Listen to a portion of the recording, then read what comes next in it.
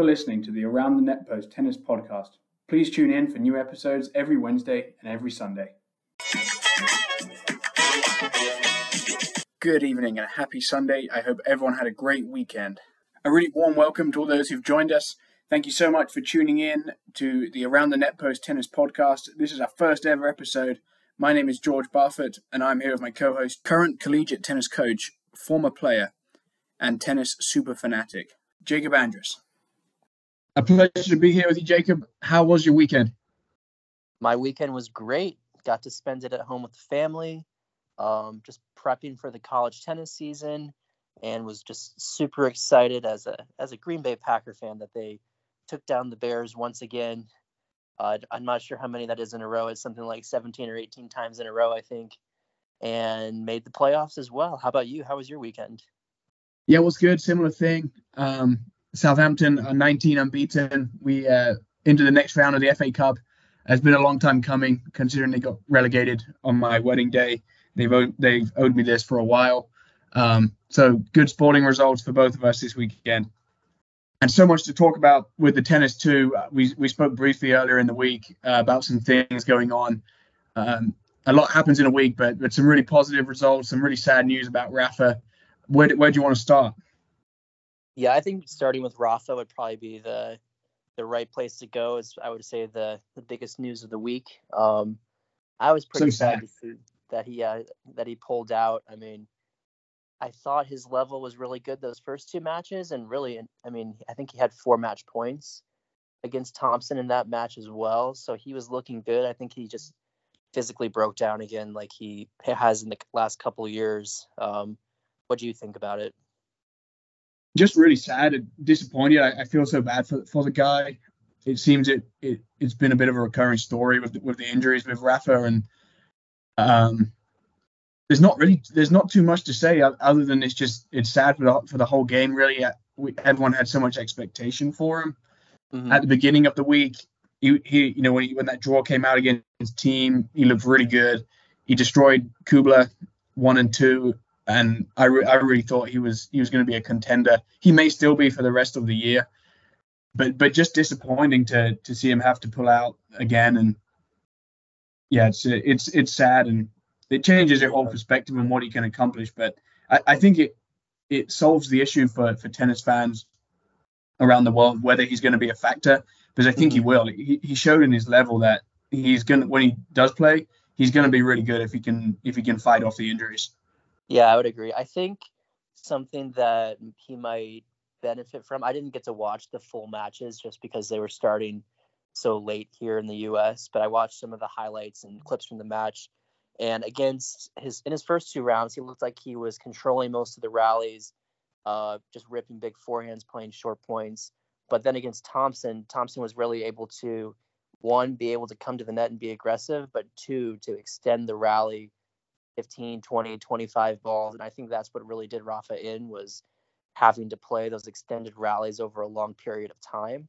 I think if he can kind of shorten the rallies, maybe get just go for bigger first serves, bigger forehands right away, and not have to move around as much, I think that's really his best chance off of the clay to keep his body in some kind of condition to be able to compete just for this last year. Because even by playing only 3 matches with getting that partial tear in his hip, I think that just comes from his body not being ready to move around at such a high level and so consistently, I would say, without enough rest period in between.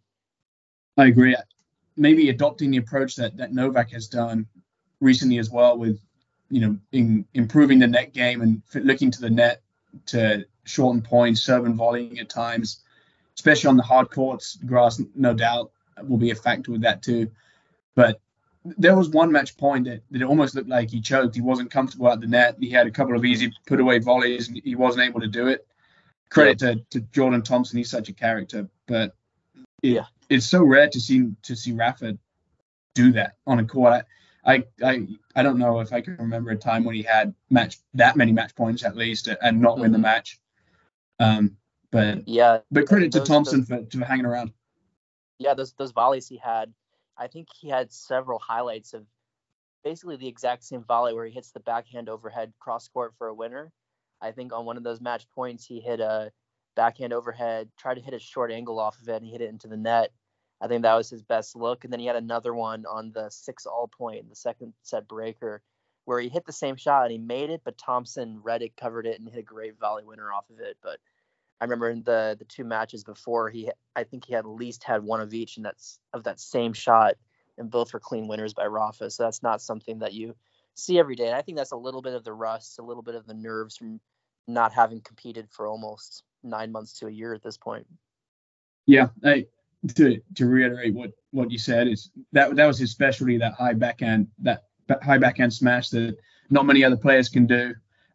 It's difficult as a Nadal fan to sit here and see the positive, but there definitely is positive that, you know, he demolished Kubler, who's a great player, Thiem, who obviously, you know, is recovering from injury, but still a great player in his own right now. Mm-hmm. That when he does play, he's going to be good. It just, you know, he needs to get himself fit. And ultimately, if it means missing the Australian Open to see out more tournaments throughout the year, so be it. It's just tough. And I read an article earlier in the week that said the 2022 final was great, obviously referring to Nadal versus Medvedev. But are we going to see Nadal at the Australian Open again? And that really got me thinking about how likely is that we ever see him at the Aussie Open again? Yeah, I think the 2022 final was probably the last match he'll ever play there. I mean, that's basically the best way for him to go out at that tournament. It's probably, I mean, not probably, it is definitely his least successful Grand Slam of all the surfaces. Really just because of injury or running into Novak in some of those matches. Really, like the Federer final as well, 2017. It's been the one. He got injured against Stan that time too. I don't remember the year off the top of my head. Right, yeah. But what was the better final for you? The Medvedev in 2022, or the one he lost to Djokovic? I'm trying to think of the year. He missed a backhand pass up the line by an inch. Yep. Yeah, it was the 2012 final. Yeah, I mean, partly as a Djokovic fan, but also just based off of what I thought of the level of the matches. I think that the Djokovic-Rafa match was much higher level all the way through. The Medvedev-Rafa match was pretty one-sided up until Rafa turned it around in the third set. And then it really flip-flopped and became one-sided the other way. Not completely. It wasn't uncompetitive, but there was really just a night and day between the first and second half of that match. And then the Rafa-Novak final in 2012, that one was just close all the way through. You could really never pick a winner at any point in that match. And when Rafa won the third set and was on his knees fist pumping, you're like, well, it's going 5 sets. I have no idea who's going to win. And then Rafa had the momentum going up 4-2, 30-15, and then just barely missed that backhand and it flip-flopped the other way. So for me, that one would take the cake, hands down. One of the things I remember most about that final was the guy at the end. You know, he comes on to give his sponsorship speech, and he was just talking on and on and on. They had to bring chairs out for the players. Yeah, it was hilarious. But yeah, just some great memories of Rafa. Like that, yeah. Great memories. Sad to see him out, but he'll be back, I'm sure, and he'll win some tournaments. I have no doubt this year. And talking of winning tournaments, Rublev and Dimitrov won the 2 tournaments this week in Hong Kong and Brisbane. I would say that I was not surprised at Rublev winning the Hong Kong tournament. I thought that just from the first match that he played, his level looked really good. He looked really sharp. And then for Grigor down in Australia, I was really impressed by the level that he had all the way through the tournament. I mean, he had some close matches, but like there was never a moment where he was down a match point. He was trying to save match points to stay in the tournament. Like he looked pretty dominant all the way through. I was really impressed by his level. What do you think? Yeah, I think no surprises. Rublev loves a 250 tournament. He you know, when you looked at that draw, he was always going to be the favorite for me in that one. Dimitrov, the same kind of thing. People have doubts about whether he can put the game together consistently. And this is such a step in the right direction for him. I hope that he's able to continue and make a run at the Aussie Open and start his season off with a flourish. Definitely using that slice a lot better. Dimitrov is the end of last season. This tournament as well. But I expect Rublev to do good things this year. And honestly, it says good things about the state of the tour. How many players have come back and been in good shape, sharp, and ready to go. I remember, 5-6 years ago, guys would come back and they get dumped out in the first couple of rounds. But it looks like these tournaments are early doors are more competitive than they used to be, which is obviously a good thing. Mm-hmm. I would agree 100%. There's really been a lot more diversity in who's winning the tournaments, and there's definitely been some consolidating at the top as well. With you have Sinner and Alcaraz coming through, Rune as well making the final to kind of in the last few years really solidify himself in the top 10. And then you have that second string of guys with the players like I don't know, a Taylor Fritz, Tiafoe, who are all competitive. And then you have the other contenders like Grigor, Tsitsipas, Zverev. All those guys are really, really coming along to make it dominant. But then the lower level guys as well are just being able to play through, I would say, to a higher level than they've had in past years. In past years, there's been times where you turn on the TV, you have a semifinal match going, you're like, well, this just isn't very interesting tennis right here. But in the last year or two, I've had very few times where I've looked and said, wow, that match doesn't look fun. I've been very impressed and entertained by the matches that have been playing out recently. Yeah, no, and that's good for the sport, I think. And anything else on those two tournaments, or we, you want to make some predictions for Adelaide and for Auckland? I guess just rounding out those tournaments, I think the things I were most impressed by in there was one, the run by Jerry Shang. He had that run to the semifinals and he went 3 sets with Rublev. That was something I found pretty impressive. I think if he can continue that, as you made the prediction last week, that would carry him well into the top 100. And then I guess the other standout from Brisbane probably would have been just the level that Grigor played at. I'm not sure if he lost. I think he lost 1 set during the week, but just for the whole thing, he looked really comfortable, really dominant, and was a pretty nice throwback, I thought, to his 2017 season when he finished top 3 and won the World Tour Finals. Yeah, it's sometimes it's easy to forget that he had that incredible result. Just a standout for his career. I'm looking now to Safuilin. You said last week was going to be one of your breakthrough players for 2024. Made the semis. That's looking like a solid prediction for you there. Yeah, we both had predictions that ended up making semifinals this week. So I would say pat on the back for us this week in picking those guys.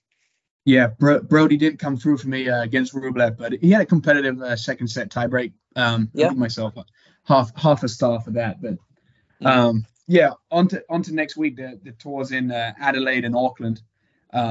I'll start. I have two young guys winning those tournaments. I have Draper winning Adelaide and Artifice for Auckland. I just look at those draws and you look and you think there's anyone in the draw can win those tournaments. The draws are so open. Yeah, I would agree. I mean, there's really nobody that I would pick out of the entry list for them that just are standout 100%, would put money down on them winning the tournament. So I would say really any of those young guys can pull through and get the dub. I also noticed KP Panu is playing Max Purcell in the first round. Interesting that we played against him in college, so just throw that in there. That'll be a fun one to watch. Maybe it'll get on Tennis Channel and we can see him play. I think KP Panu played against Gasquet last year. I think the same tournament as well. Didn't go too well for him. I think he lost 1 in 3, but still a fun time to watch him on TV when we've seen him play in person and competed against him as well. Yeah, and great achievement for him out of D2 tennis, making it all the way to the ATP 250s and above. So best of luck to him in that match. One guy I did want to touch on, he was in the United Cup this past week, won it, was Alex Zverev with the top knot. What do you think his chances are after the week he's just had? Do you think he can make a title challenge? I think he's definitely one of the favorites. I would personally put him in my top 5 players that are competing for the Australian Open, with Novak, Carlos, Medvedev, and Sinner. I would put those four along with Zverev as my top 5 picks. And I would really favor him in a lot of those matchups. He's had pretty good success against both Carlos and Yannick in the last couple of years. So, I mean, same against Novak. I think that he's definitely going to be a contender and very easily could be a semifinalist depending on the draw that he gets, and potentially a finalist if he gets a favorable draw. I also think that he always steps up and plays really well when he's representing his country. Just looking back to the Olympics a couple years back, taking down Novak in the way that he did, or not taking down Novak, but winning the gold medal itself was just a huge achievement. And to do that while beating Novak Djokovic was also equally impressive. So I think that if you give Alex Zverev the chance to represent his country, or at least convince him that he's representing his country in one of these Grand Slams, he would be a tournament favorite for sure. Yeah, I agree. I definitely think semifinals would be a great result for him. I think it'd be slightly disappointed if he didn't make the semis. Mm-hmm. I do think he needs someone to beat Novak in Australia for him. I think he could win the title if someone beats Novak for him. I think, he has a much better chance against any other guy in that draw than he does Novak. I think it's going to take a special performance for someone to beat him in Australia. Just the dominance and the stranglehold that Novak's had over that tournament for so many years is incredible, and he's not going to let that go anytime soon. Yeah. Talking about title challenges, Sinner and Carlos Alcaraz are the two guys that we haven't seen yet, at least not in competitive tennis. They may be playing exhibitions elsewhere. They're not playing this week. How do you think that preparation will stand them in good? Would you think it'll be good stead or bad stead compared to the players who have been playing on the tour? I think they will be totally fine without having to play a warm-up tournament. I think just kind of looking back at both of their seasons the last couple of years and kind of comparing it to how Novak prepares. Novak generally doesn't need to play warm-up tournaments. How sometimes he'll go straight from the French Open, play no grass court events, and just roll into Wimbledon and win the tournament. I think Alcaraz and Sinner both are good enough to not have to play warm-up tournaments. And they're so young that they can rely on their athleticism and shot making to really get them through maybe a tough first round match, tough second round match. And then once they find their form, I think they're good to go until they run into a player like a Medvedev or a Zverev or a Holger Rune who could hit through them or hit them off the court.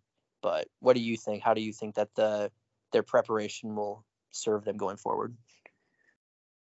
I think the Australian Open is one of the Grand Slams that, because it's so early in the season, it's so unique. It's almost, you have no tennis, then you have a huge major tournament that the warm-up tournament is less important than the other ones, just because everyone's a little bit cold. And, the first 2 rounds are almost your warm-up tournament. And those guys are good enough that it won't affect them. And it's not like they've been not playing practice sets, not been playing exhibitions. So I think it'll be fine. It's just an interesting thing to see how every player chooses to prepare for these major tournaments. And they're younger guys, and they seem to have taken the journeyman approach of not playing these extra tour events. Yeah, I would agree. I think Novak, to some extent, as well as Federer and Nadal over the last couple of years, they've really kind of set a standard, I would say, of the top guys not needing to play every tournament. I remember back in 2012, 2014, you'd have Novak and Murray and Rafa all playing like an ATP 500 in the middle of the season just to prepare for a Masters 1000 that's coming up, which is also just in preparation for a Grand Slam. And now that those former guys are either at the end of their career or winding down a bit, they've been a lot more selective of what they're playing in. And I think that's kind of been a way for the younger guys to look at it and say, well, now that we've seen Novak have great success at the Grand Slams and only play 15 or 20 tournaments in a season and not 40 tournaments, they've kind of, I think, taken that approach a little bit and are more selective on when they're going to play and how they're preparing for those bigger tournaments. Yeah, absolutely. And just a reminder that Djokovic played the United Cup. Rublev was the next highest ranked player to have played, winning that title in Hong Kong. But in between him, Alcaraz, Medvedev, and Sinner, the guys we haven't been able to see yet. Just different approaches, just such an interesting concept. But yeah, I completely agree that I think it's changing a little bit. Rublev obviously likes to play a lot of tournaments, so does Rune, but definitely decreasing the amount of tournaments you play and having to focus on the bigger ones, but performing better at the bigger ones seems to be the way to go these days. And talking of those rankings, I think we need to go ahead and make some top 10 predictions for the end of the year. We currently have Novak at 1, Alcaraz at 2, Medvedev at 3, Sinner at 4. Number 5 is Rublev, 6 is Tsitsipas, 7 is Rune, 8 is Hurkacz, 9 is De Minaur, and 10 is Ruud. That's after this week's results. So I think we start at number 1. Let's nail in some predictions. We had a good start to the predictions when we spoke last week. So let's see how we pan out at the end of the year. Perfect. Yeah, I'll go ahead and start. After some consideration, I think this was something that I've thought about a bit since we talked a few days ago, but I'm going to go ahead and put Novak Djokovic in the number 1 slot, and I think that would align with your pick as well. Yes, I have Novak as number 1. Given it's an Olympic year, he's going to be laser focused on all 4 slams. I'd say about 5 or 6 of the Masters events and the Olympics. And I think he's going to be an unstoppable force this year. It's going to be very tough to top him. I know he's got a lot of points to defend, but I think he'll be fine. I think he'll get over the line comfortably. Yeah, I agree with everything you just said there. I think number 2. Yeah, who do you have at number 2? My number 2 pick, I'm going to go with, probably unsurprising, Carlos Alcaraz. I think that because he didn't play earlier in the season last year, so no points coming off in Australia, I think he's going to really kick himself off to a good start here, make a good run, kind of cement himself right behind Novak and be chasing him early in the season here. I know Novak will have a chance to pick up more points in Miami and in Indian Wells because he didn't play those last year, but I think Alcaraz is going to be a potential front runner for a lot of this year if Novak stumbles a little bit early on. So I would go with Alcaraz in my number 2 spot. Yeah, I think that's the smart choice, and my head is telling me to agree with you. And I'm looking at the rankings here, but I'm not sure why, and I don't know where he's going to get the points from. I can't tell you that. But my number 2 is Jannik Sinner, just on the form that I saw at the end of last year. I'm looking, he's about 2,400 points behind Alcaraz, so I don't know where those are coming from. But I just have a feeling, and I want to be bold with the prediction. Yep. I'm going to say Sinner at number 2 with absolutely no justification. I would agree with you in that my head is saying Alcaraz and my heart is saying Sinner for number 2, because I have Sinner in my number 3 spot. I think he's going to continue to be really good, but I think a lot of his points are missing in the Grand Slams. He did not have, I can't think of a tournament last year that he did well in a Grand Slam in. I know he made that small run at the US Open before he went out to Zverev in the quarterfinals, I think, with those cramps for about half that match. But I think he picks up more points in the Grand Slams this year to really pull closer to Alcaraz. But I still think that he hasn't broken through yet and hasn't established himself at the top. So I can't really logically put him in there until I see him have some success. Yeah, the voice of reason and logic. But we'll see.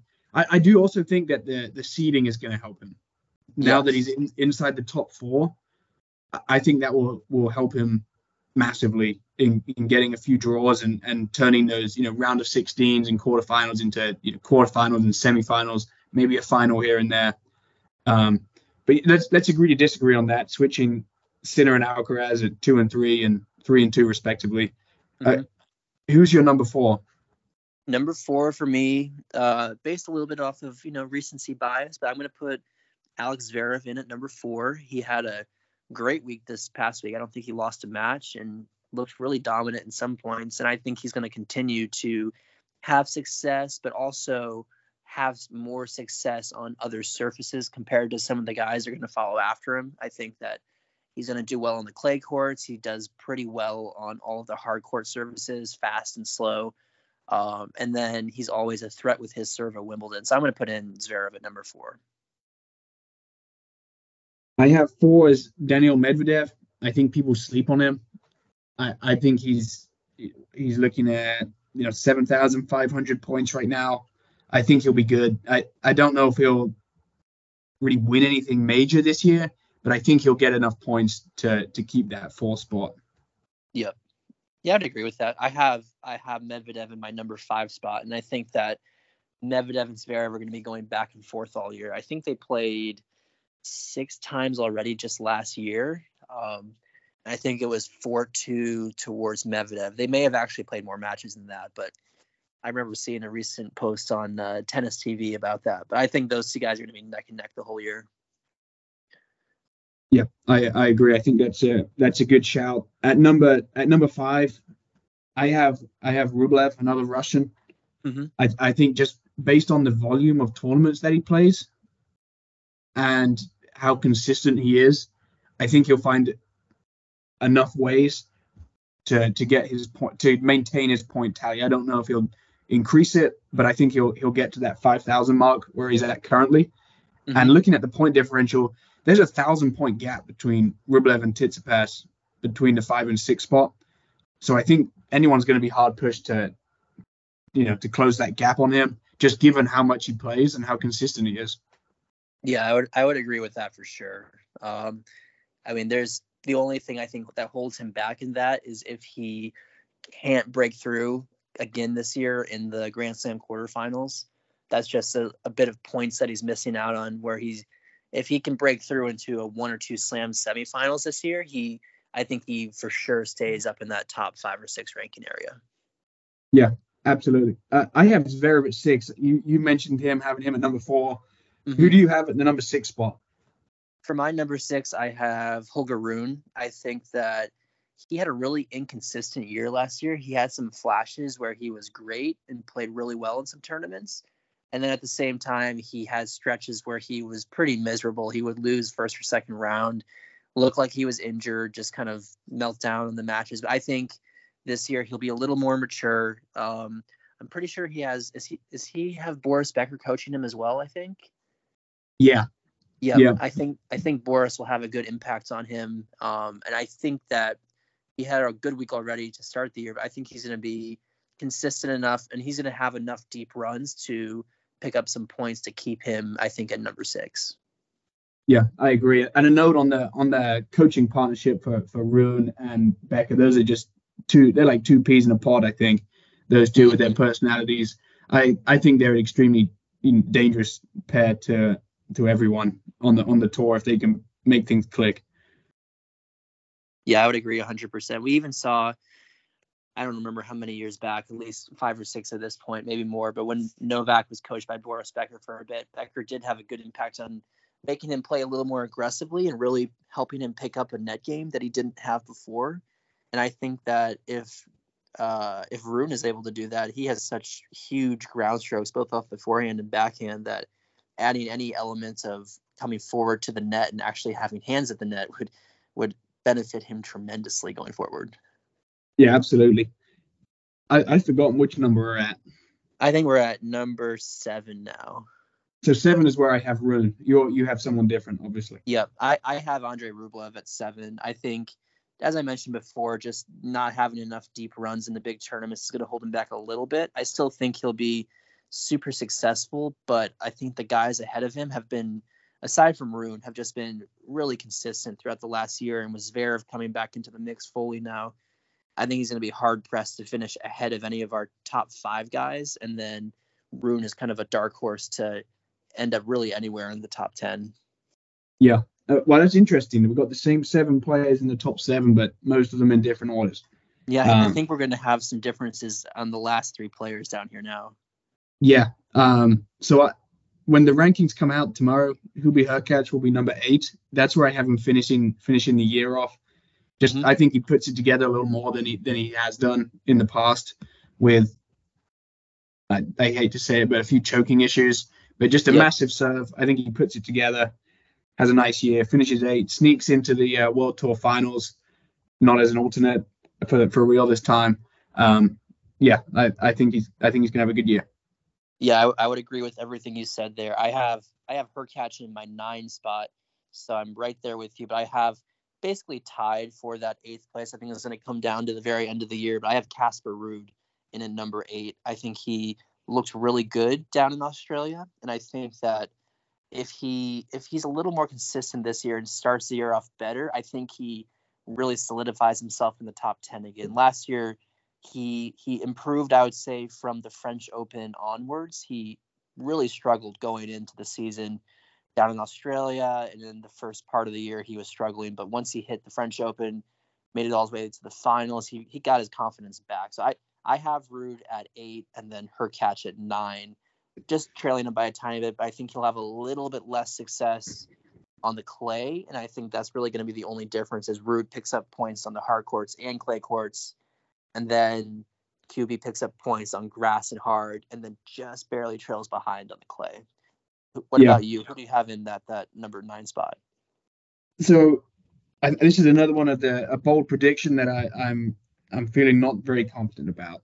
Looking at the current rankings, I have Big Foe coming in at number 9. He's currently sat at number 16, the 4th highest ranked American. When I was making it, I just couldn't see a scenario where no American is in the top 10. Yeah. And I didn't like the look of Fritz at the end of last year. I don't know if Tommy Paul has the game this year. I think a couple years time, I think he definitely will to be a top 10 fixture. And Shelton, I'm not sure. I'd love for him to be in the top 10, but I'm not sure next year. So I was left with Big Foe. So I put him in at 9, but I'm not confident at all. I don't know if you can make me feel a bit more confident. That would be appreciated. Personally, I have nothing that would make you more confident unless they decide that all future ATP tournaments are going to be played in the United States. I think looking at Tiafoe's track record when he plays in America, he is just a different player than when he plays internationally. So if he can somehow play only in Miami, Indian Wells, US Open, Washington, and all those tournaments, he would be top 5, top 2 potentially in the world. But I think once he goes on the road, he's just so inconsistent tournament to tournament. We kind of saw that this week where he's had some struggles in Hong Kong later in the tournament. So I don't really have anything that's going to help your prediction there. Yeah, let's hope that Big Foe can perform away from the United States and give me some points. I think that would be good for me. But also interesting to look at this that because Shelton has so few tournaments where he picked up points, losing in the round of 32 of Brisbane has moved him up 2 ranking spots. So he's up to number 15.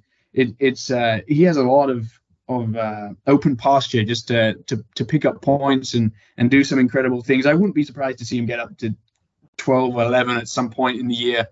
Just, a couple runs at, 500s, Masters events. He just has so many points to pick up. Mm-hmm. But am I allowed to change it? Am I allowed to put Shelton in instead of Big Foe? You can change it, but I would say the one warning before you do, he does have, I feel like, about 80% of his points tied up in 3 tournaments, being the US Open, the Australian Open, and then the Japan Open, I believe. With he won the win there and then deep runs in the other 2. So if he, looking ahead, if he stumbles a little bit in the Australian Open and loses, let's say, in the 2nd round or 3rd round, he's dropping in the rankings where he can still pick up a lot of points, but he's got to step it up in the middle of the year, which he wasn't able to do last year. I'm just going to say an American man at number 9. I'm going to go. Well, let's go with that. Moving on to number 10. I have Alex de Minaur. Who do you have? Based on his performance this week and really the performance at the end of the year, I put in Grigor Dimitrov as number 10.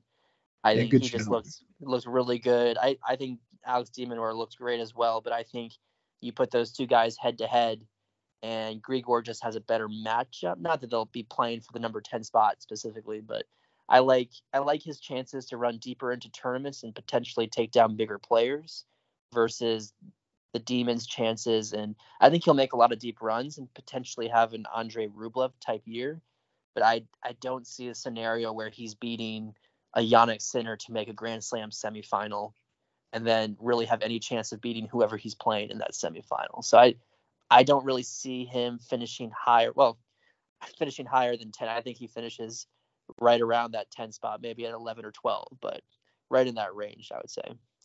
Yeah, I think there's about 5 guys right now who are it's gonna be between them for those spots. De Minaur at 2,950 down to Tommy Paul at 2,665 in the 13th spot. It's very tight in there and very congested. So a lot of names and a lot of competition, which we like to see on a week-to-week basis. So good news for all tennis fans out there.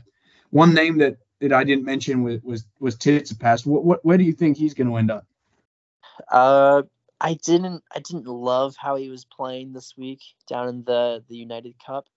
I think he lost 4-4 to Alex Zverev in one of his matches. And I think he played earlier in the week and got a win or two, but I think he's just going to continue to struggle unless he can pull something from somewhere. But I think he ends up being around the 13 to 15 spot. I really don't see him outperforming players like Taylor Fritz, a Tommy Paul, even like a Ben Shelton.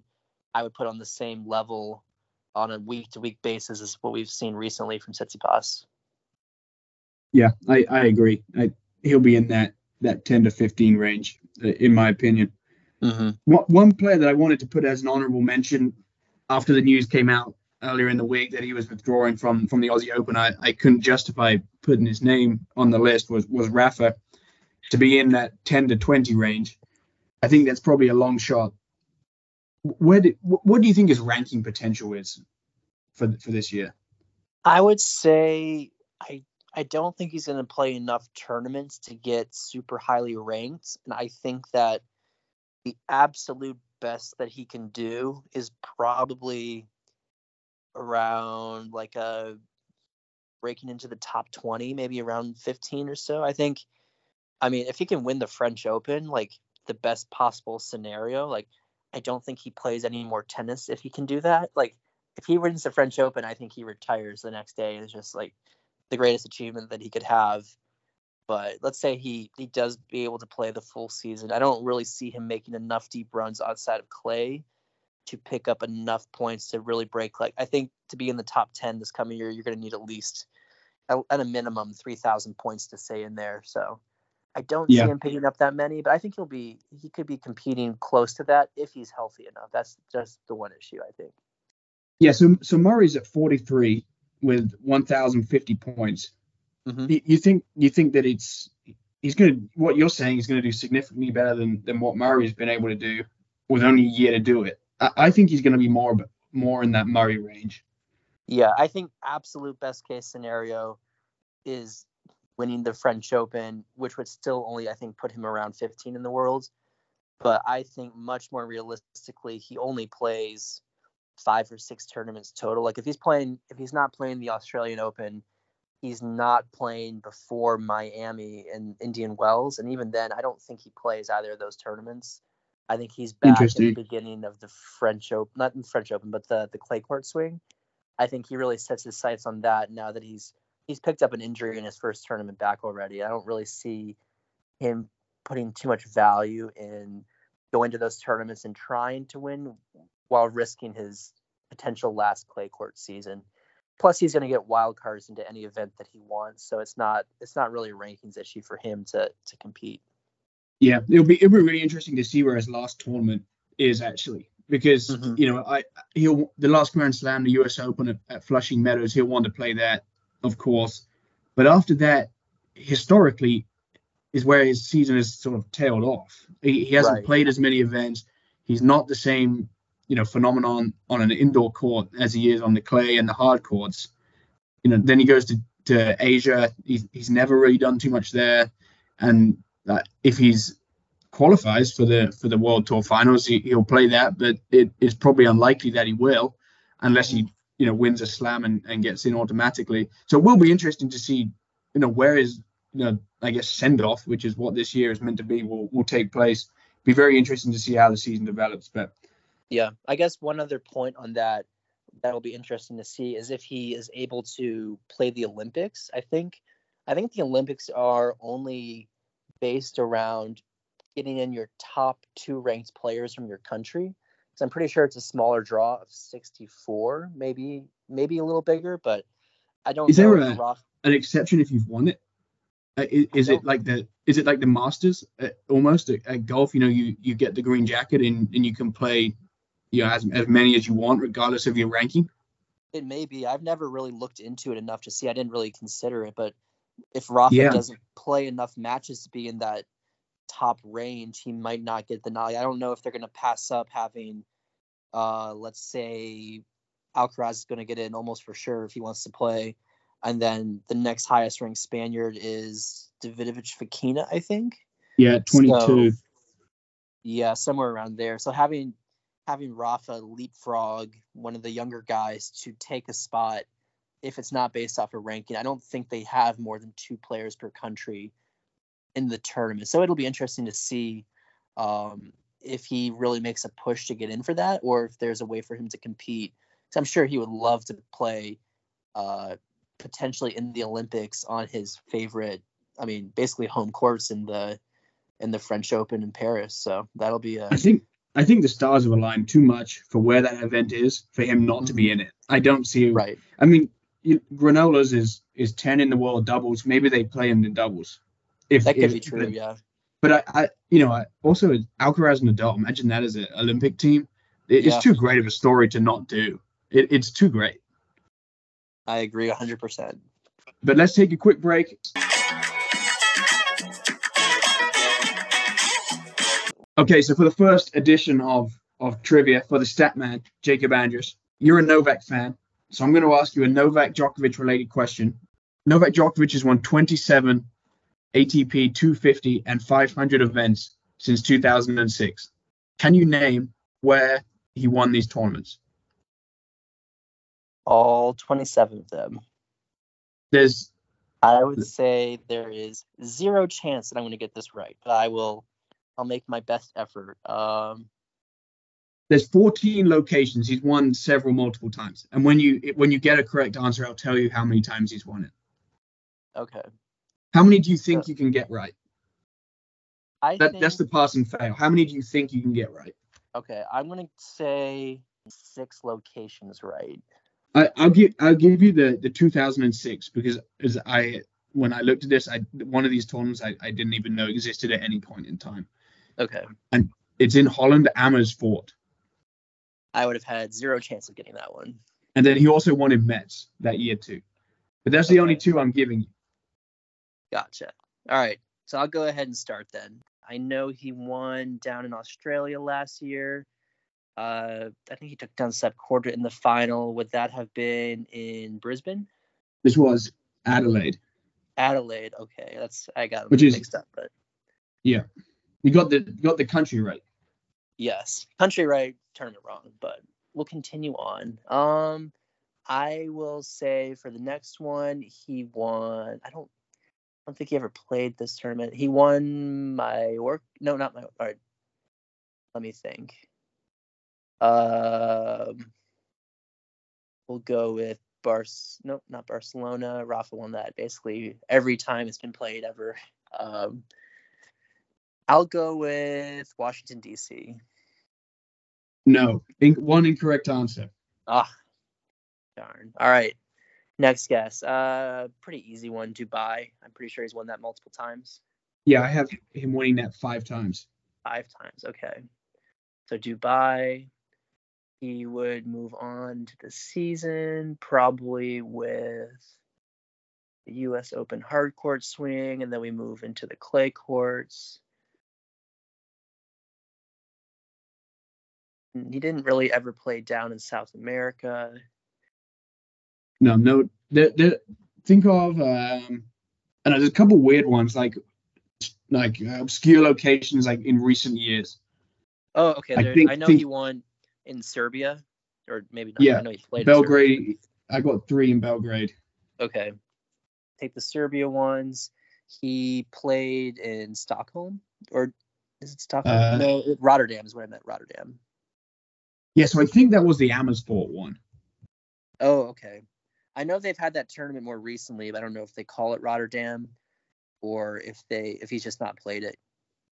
No, I don't. He may have played it, but he hasn't won it. Okay. What about Basel then? Yeah, he's won Basel. All right. Got Basel. Where else? Not there.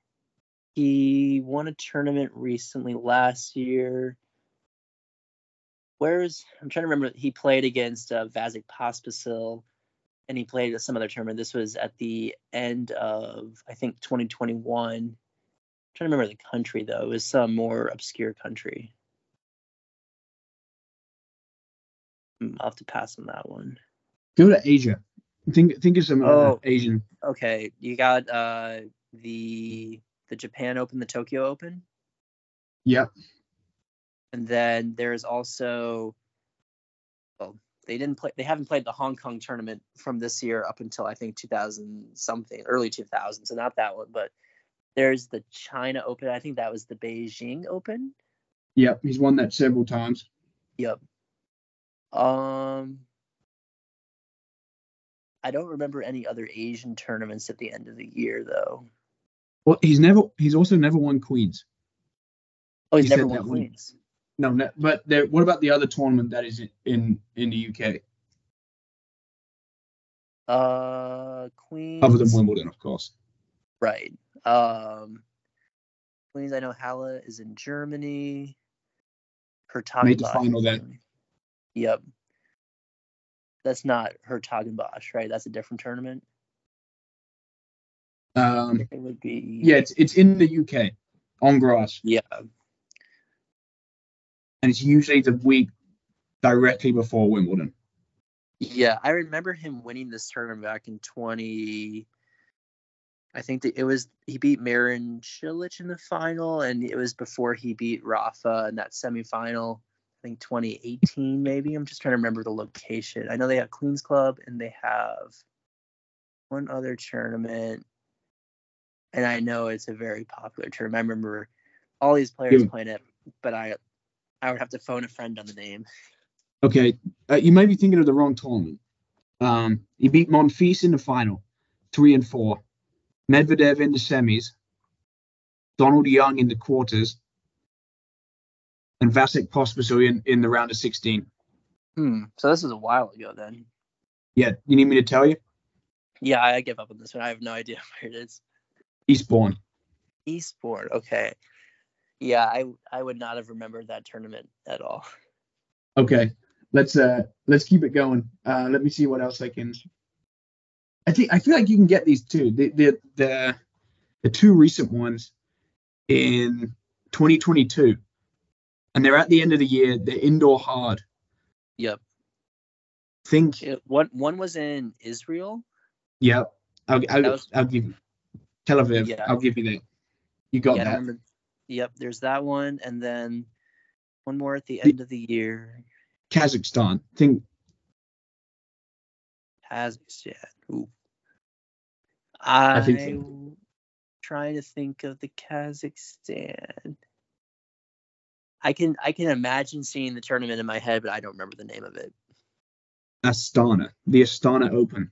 The Astana Open. See, I would not have remembered him playing in that tournament. I remember him playing in it, but I don't remember anything other than him winning the tournament at the end. Yeah, he beat Tsitsipas in the final. Medvedev again in the semis. Kachanov, man, this was a good 250. That's a big tournament right there. And Van der Zandschulp as well. That's a bunch of top 20 wins then right there. Yeah. Okay. What other hints can I give you to get these? I feel like you can get these. Are there any more tournaments in the United States that I didn't get? No. Okay. He cleans up the Masters 1000s and the Grand Slams, but not the 250s. Yep. What about two of them are in Europe and one of them's in Asia. Okay. In Asia, you got Beijing, Tokyo, and it doesn't exist anymore. Yeah. That's my last hint. I'm trying to remember which tournament it was. I remember him playing in these tournaments, and I'm trying to remember what city it was in. Well, I'll come back to that one. I'll think of Europe first. So, And think of another time. You're thinking of the Asian swing. Think of another time of year for that one. Okay. I'll come back to that one while I think on it. So for Europe, I'll ask for one hint for these. Are these in the first third of the year, like the middle third? Are they in the clay swing, or are they in the end of the year swing? Okay. One of them is in the end of the year swing. Okay. And one of them I need to look up because it's one of those random 250 events that it's in Europe, but I believe it's like after the French Open. It's Okay. weird. I'm surprised he ever played this tournament. Is it in Switzerland? No, but it's the same. It's that week. In Austria, maybe 250 in Austria. No.